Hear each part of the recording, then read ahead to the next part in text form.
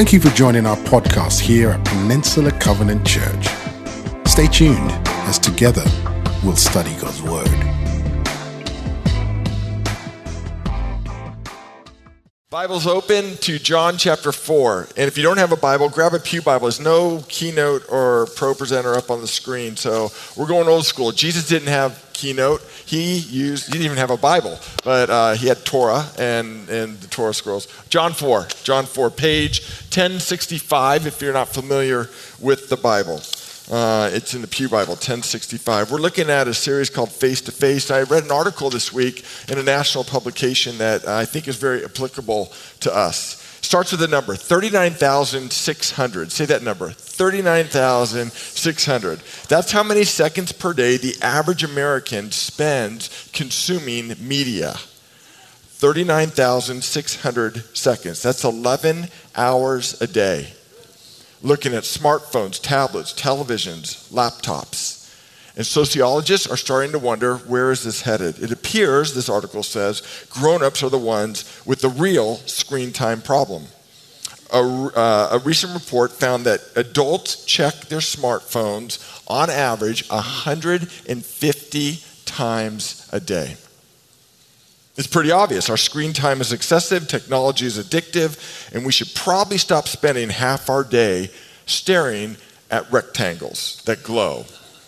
Less obvious, however, and here's the premise we're going to build this whole series built on, less obvious is this: what should we look at instead? If we look at our smartphones and televisions way too much, what are we not looking at enough? The last line I'll read to you from the article, it says, we see more than we have ever before through the technology, and yet our capacity to see what is real, true, and beautiful has been eclipsed like never before. That's what this whole series is about. Looking at each other face to face, looking at God face to face, embracing Jesus face to face, watching his real life encounters with people. And Jesus came getting face to face with people to upsize them. We talked about this last week, to bring their raw materials in today's vernacular and create something actually better than the original, upsizing and upcycling them. So we're in John 4 and we're looking at Jesus and an encounter with someone who desperately needed a face-to-face encounter with the Savior. And what we just sang is the anthem over her life. We're going to see that lived out. And we're going to read along as we go. So meet me on page 2 of your message notes, John 4. And I wanted you to see what it looks like to come face-to-face with Jesus and how Jesus wants to use you and me to be his face on our peninsula. We are the face of Jesus for the peninsula. You know that, right? We are his hands, his feet, his mouth, his face. And the premise is we believe that he can actually fill us with his Spirit to live into that. But we need to know a few things about God and how he's going to use us. Here's the first. Face-to-face moments with Jesus are providential. They're providential. Let's pick it up in verse 3. John 4:3. Jesus left Judea and went once more back to Galilee. Judea's in the south, Galilee's in the north. There was a region of land in between. It's about a 70-mile journey that certainly the rabbis, but most Jews would go completely around, never even setting foot in this territory for a reason. Now look at verse 4. He had to go through Samaria. Circle that, put a question mark by it in your Bible. Why? There was a great trade route completely around Samaria. Why did he have to go through it? We'll answer that. So he came to a town in Samaria called Sychar, near a plot of ground Jacob had given to his son Joseph. Jacob's well was there. Jesus, tired as he was from the journey, sat down by the well. Literally in the Greek language, it says he was exhausted. Can you imagine that? Another book in the Bible, Philippians chapter 2, says he completely disrobed himself of deity when he came to earth and took the full form of a human being. The ageless, eternal, all-powerful God of the universe was exhausted as a human being. That's where we meet Jesus. It was by a well about noon. Now, Samaria, we talked about this in the opening message. I just want to remind us the history here. It will make the story come alive.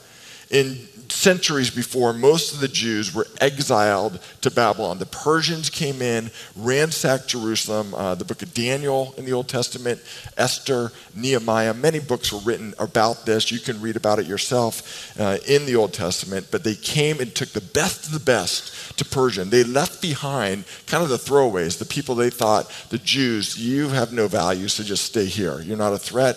You're not even an asset to culture. Essentially, those people formed a new ethnic group. What they did is they intermarried with Canaanites and became a blended group that was a new ethnicity. They took on the Canaanite religion and added it to their Judaism. They took on the Canaanite culture. They took on a new temple and built their own Samaritan temple. They were called the Samaritans in Mount Gerizim, where this story takes place. Mount Gerizim that's referred to in this story was their Temple Mount. The Jews destroyed it in 120 BC. The Jews considered the Samaritans racially inferior, religiously heretical, and politically a sellout. I cannot accurately state how much these two groups hated each other. So much so that no good Jew would normally set foot in Samaritan soil. Because of all that. It was racism, it was classism, it was religious bigotry at its most extreme. And so Jesus is tired, but he has to go through Samaria.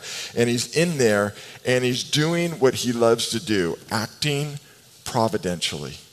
We begin to see a clue of why he had to go through Samaria.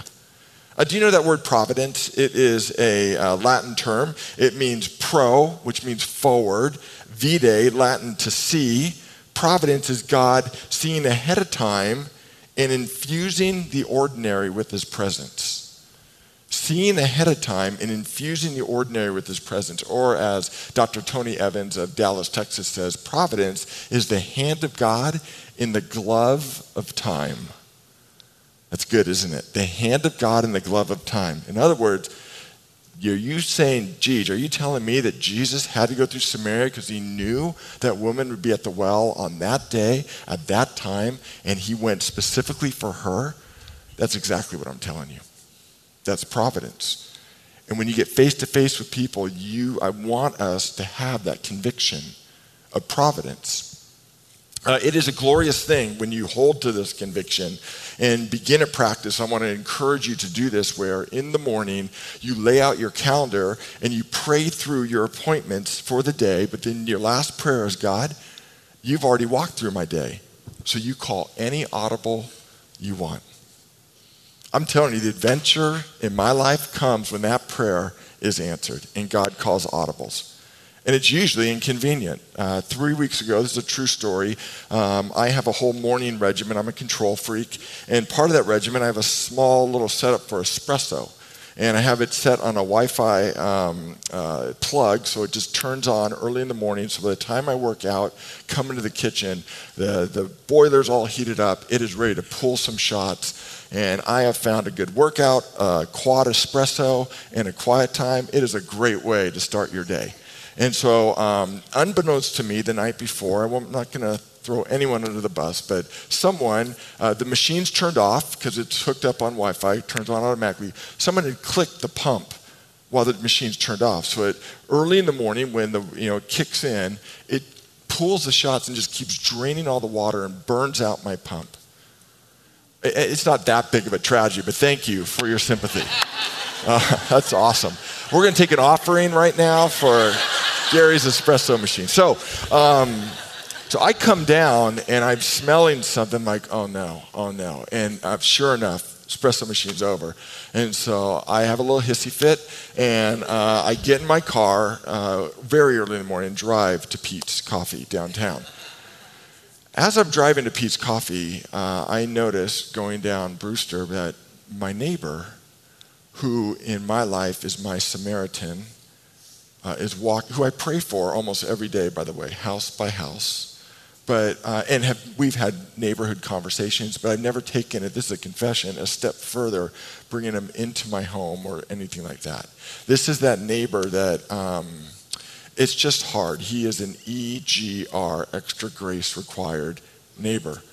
This is that neighbor that you have to say, hey, please, I have kids hearing this. Hey, please, this is the neighbor you call the cops on when things get out of control, okay? That neighbor.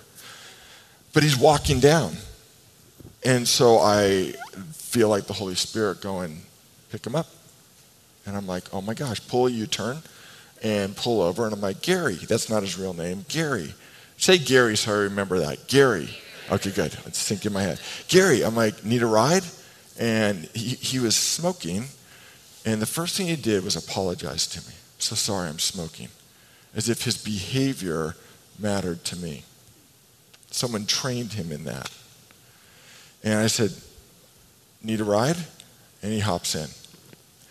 As we were driving to work, he became human to me and not that neighbor. I said, where do you work? He says, well, I carry 2 jobs. I won't be back till 10 o'clock tonight. It was before 6 in the morning. He told me about the fact that 7, his mom was pulled out of the house by Child Protective Services, and he lived in the foster care system, which made a lot of sense. He told me about he just kept talking and talking. I'm like, oh my gosh. He goes, and then he just said this, he's like, Gary, all I want to do is be accepted, man. I said, don't we all? We got to Pete's and this conversation was going somewhere. I said, hey, can I buy you a cup of coffee? He's like, I would love that. And so we sat down and continued to talk. And he said, I got a question for you. He goes, when I leave early in the morning, he's like, I see you at your table with the light on. Looks like you're reading something. What are you doing there? I said, oh, Gary, that's my Bible. I'm just orienting myself before the love of God and reminding myself of how much God loves me. And I said, and loves you too. And I'm praying for you as well. It was a moment pregnant with opportunity until the train whistle blew. And he said, oh my gosh, I gotta go. And he ran off. Are you saying, Gary, that God broke your espresso machine so that you could have that conversation? That's providence? No. The stupidity of someone in my house broke the espresso machine.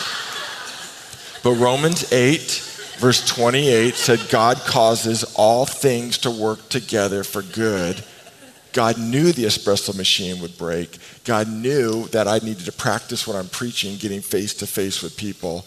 God knew I wasn't doing it because that was Samaria to me. So he said, let's just break the espresso machine and then we'll get you face to face. Providence. Providence. See, when we sing, there's no mountain he won't climb up, no valley he won't climb through coming after us. God works things in amazing ways providentially, because it is the hand of God in the glove of time. Psalm 139, verse 16 says this, your eyes saw my unformed body. How many of you started life in your mother's womb? Raise your hand and testify. Yeah. We believe in life here, and this is actually one of the verses why we're so passionate about all of life, from utero to death. All the days ordained for me were written in your book before one of them came to be. That's providence, my friends. And when you walk with those deep convictions, I'm telling you, it is powerful to know nothing is an accident. God will use the pain, the mess to come about with his divine plan. So what we have in verse 7 to 26 is a dialogue with 5 appeals from Jesus, 5 responses from this woman. And let's eavesdrop and listen in, okay? And here's the second thing I want you to know. Face-to-face moments are personal. They're personal. Verse 7, when a Samaritan woman came to draw water, Jesus said to her, will you give me a drink? His disciples were in town to buy food. Now, just some history on wells, especially in the biblical arc, the story arc of the Bible. The primary function of wells in Israel was to supply water for a household. It was centrally located, it was open for all, and they served as social gathering places. Travelers would stop to water their herds, their camels, and what have you. But you need to know in the Old Testament, in the Bible, wells, and this is important, were places of betrothal. Our Old Testament is filled with marriages that happened that started at wells.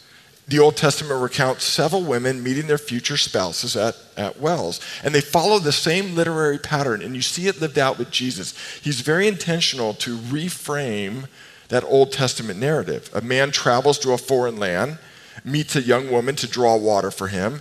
After meeting the girl's family, a marriage is arranged. Abraham did this to meet Rebekah in Genesis 24. Jacob did this to meet Rachel in Genesis 29. Moses, anyone heard of him? He met his wife, Zipporah, at a well in Exodus 2. So Jesus is using those things in the Old Testament. Theologians call that a type, a picture in the Old Testament to show who Jesus is going to be and what the gospel is going to be. Jesus is stepping right into that biblical history, in essence saying, I'm actually here as a bridegroom to create a new marriage for a new people that will last forever. Okay, so you see that in here. And then we jump in. He breaks all socio-religious barriers and he initiates. He's intentionally engaging her, getting face to face with a woman that because of her gender, because of her religion, because of her race, other people were avoiding, and because of her morality. In Jesus' day, the great majority would have written this woman off, much like I did in some ways with my neighbor. She's shocked that Jesus would talk with her. Verse 9, the Samaritan woman said to him, "You're a Jew. I'm a Samaritan. Woman, how can you ask me for a drink?" In other words, don't you know the rules, Jesus? How can you ask me for a drink? We're not supposed to talk to each other. Actually, 6 times in verse 4, 5, 6, 7, 8, 9. 6 times the word Samaria is used. John inserted it there intentionally to show this shouldn't happen. But Jesus breaks through every significant barrier in those 6 verses to show, on earth it shouldn't happen, but I came that things on earth would happen as they should in heaven. What barriers did he break through? A racial barrier, a gender barrier, a religious barrier, a moral barrier. It's radical, my friends. It's radical. And I'm praying and I'm learning with you that Christ would enable us to do the same thing, be radically kingdom-minded and break through all the barriers that our culture sets up that are doing us no good in this great democracy that we live in. She's amazed. She's amazed, and we should be too. That's what the gospel does. It amazes. That God's grace is that good. It amazes. And that's the story. Actually, after the 8:55, our 8:55 service is orchestral, and it's awesome. It's incredible. Mainly filled with older people. Some younger, but mainly older. After the service, I was blown away. Someone in our choir came to me and said, "I love that it breaks barriers." She goes, "You know where I'm going in 3 weeks?" I'm like, "No, you're not going to believe this. Are you ready?" She goes, "I'm going to Burning Man." Google it and you'll discover, don't put a filter on your search engine and then Google Burning Man. I'm like, "What?" She goes, "Oh yeah." She's like, I found out they have this thing called the temple where people come and ask for a prayer to whoever. And she goes, "Why wouldn't a Christ follower show up there and let the real Jesus show up there?" I'm like, "You go, my dear old sister. You go." That is incredible. See, we get amazed by that. That's what the gospel does.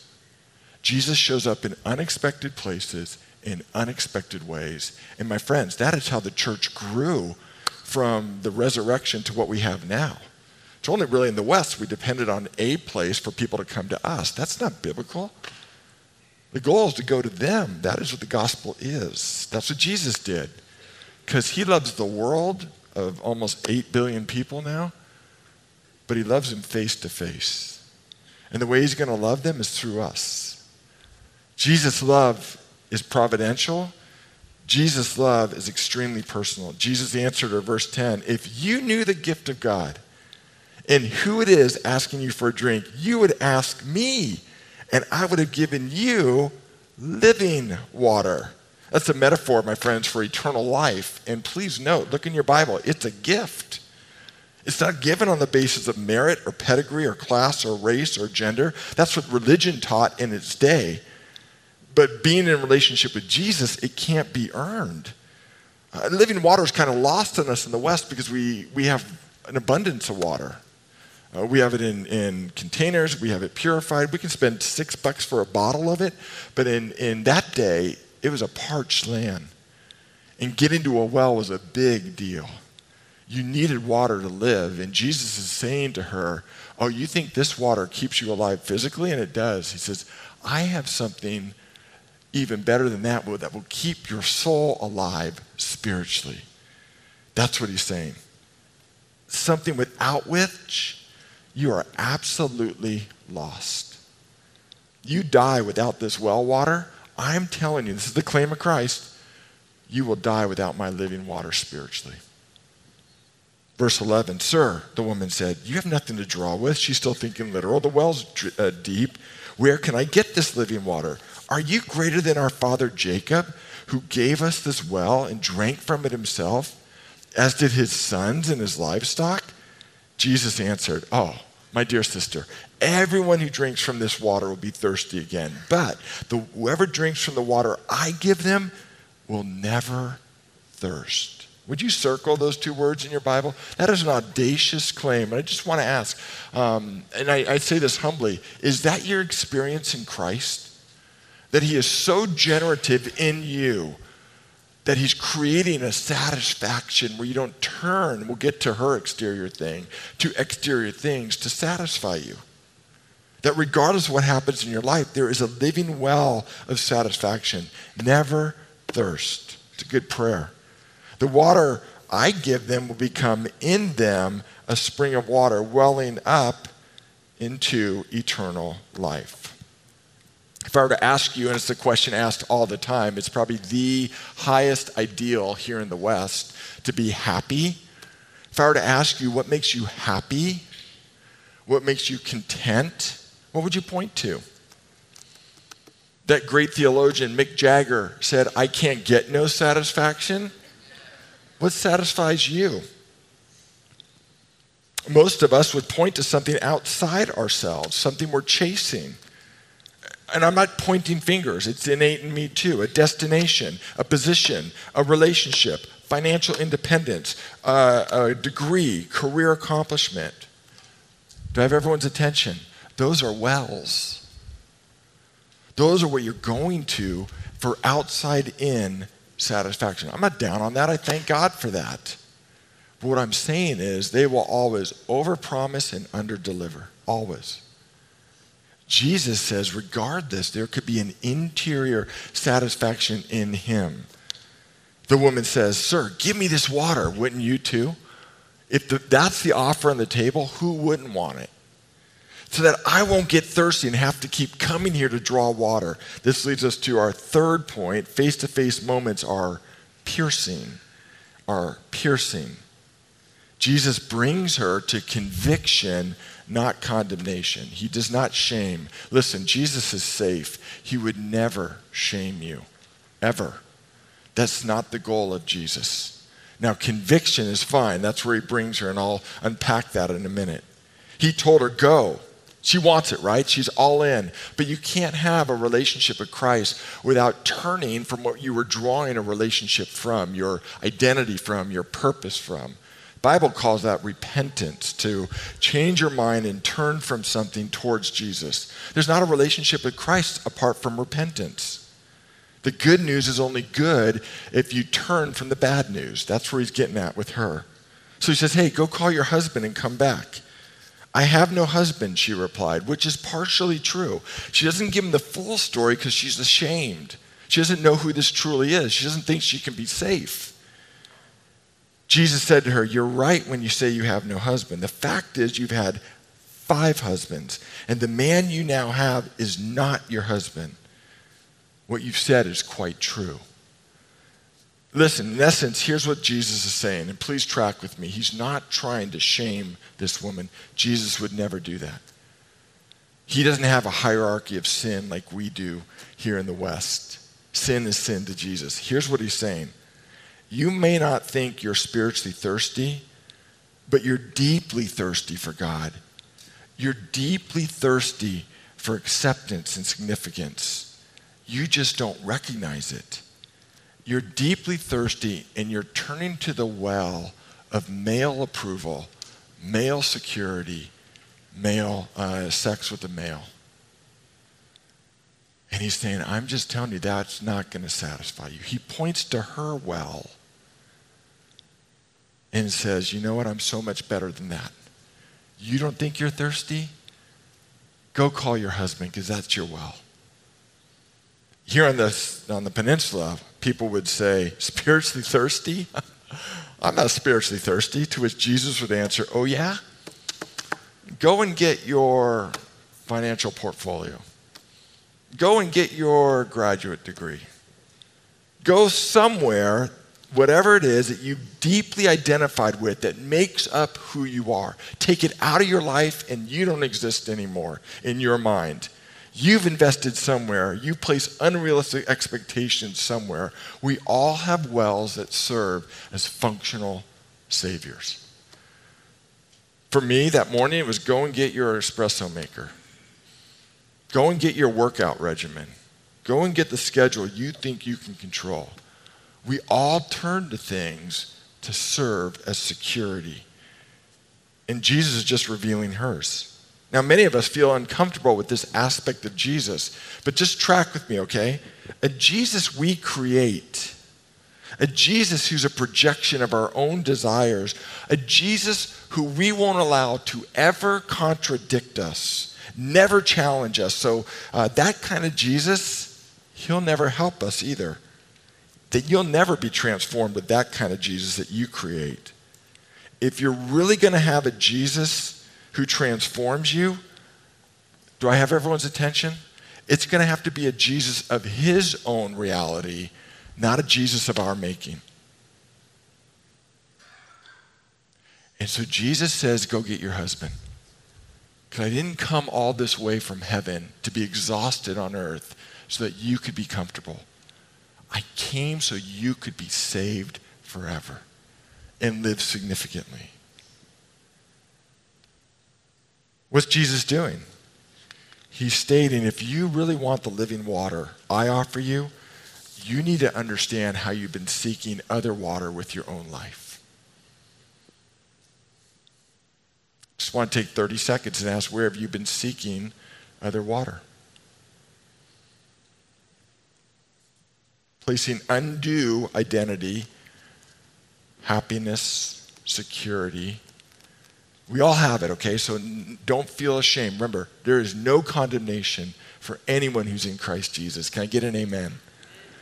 Conviction is great. Just do a little dance to the music playing.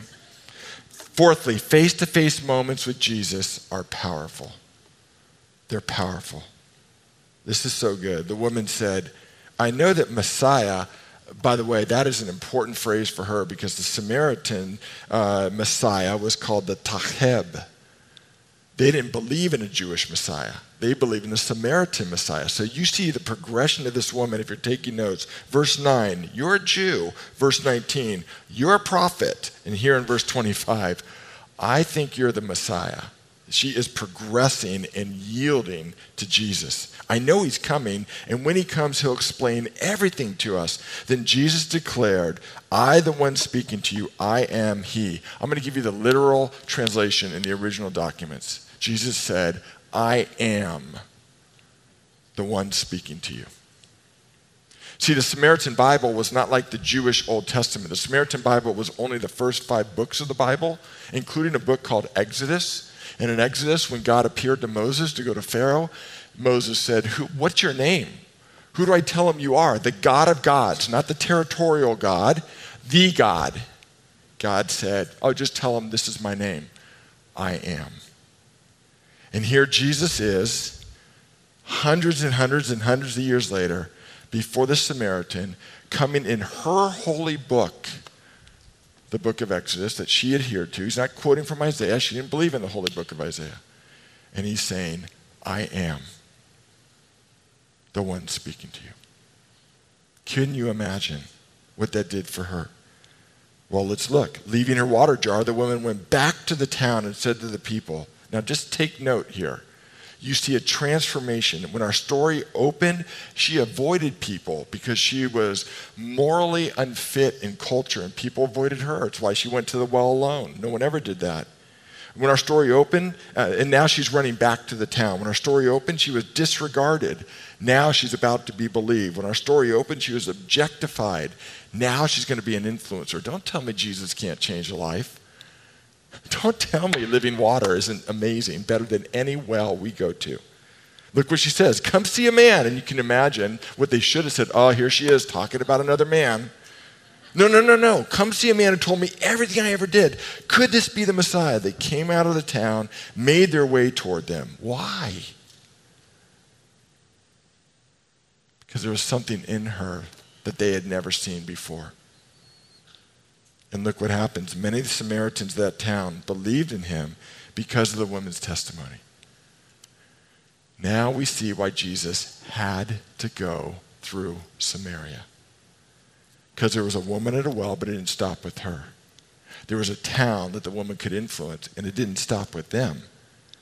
Look what they said. They said to the woman, we no longer believe because of what you said. Now we've heard for ourselves. We know this man is the Savior of the world. The next time Samaria is mentioned in the Bible is in Acts chapter 8, verse 4 to 8. And the ripple effect of this woman in this town is seen there. Philip is in Samaria. You know what it says? Crowds came out to Jesus. There was great joy in the city. It was amazing.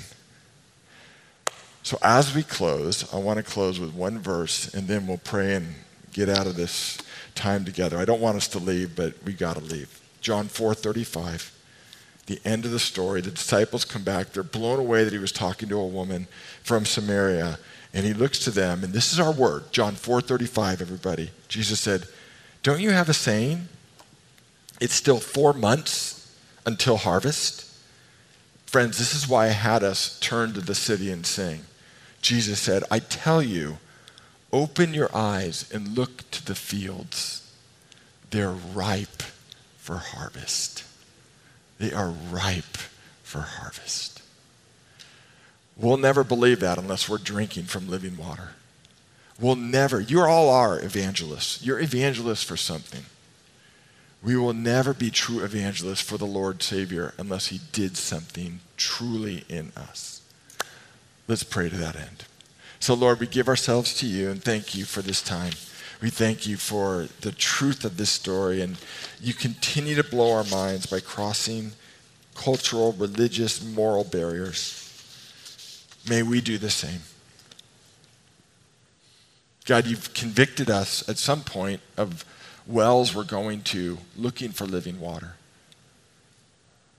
You hold that before the Lord, whatever it is that's serving as your functional Savior. Fill us with the true living water. Let us turn from that, Lord, and turn to you so that in you we can live lives that are amazing. Amazing. Not for our glory, but for the glory of you and for the sake of the peninsula and the world. So we love you, Jesus. Meet us like you did this woman. We pray this in Christ's name. Everybody said, amen. Thank you for tuning in to our message podcast here at Peninsula Covenant Church. We would love the opportunity to connect with you more. We are located in Redwood City, California, and you can find us online at wearepcc.com.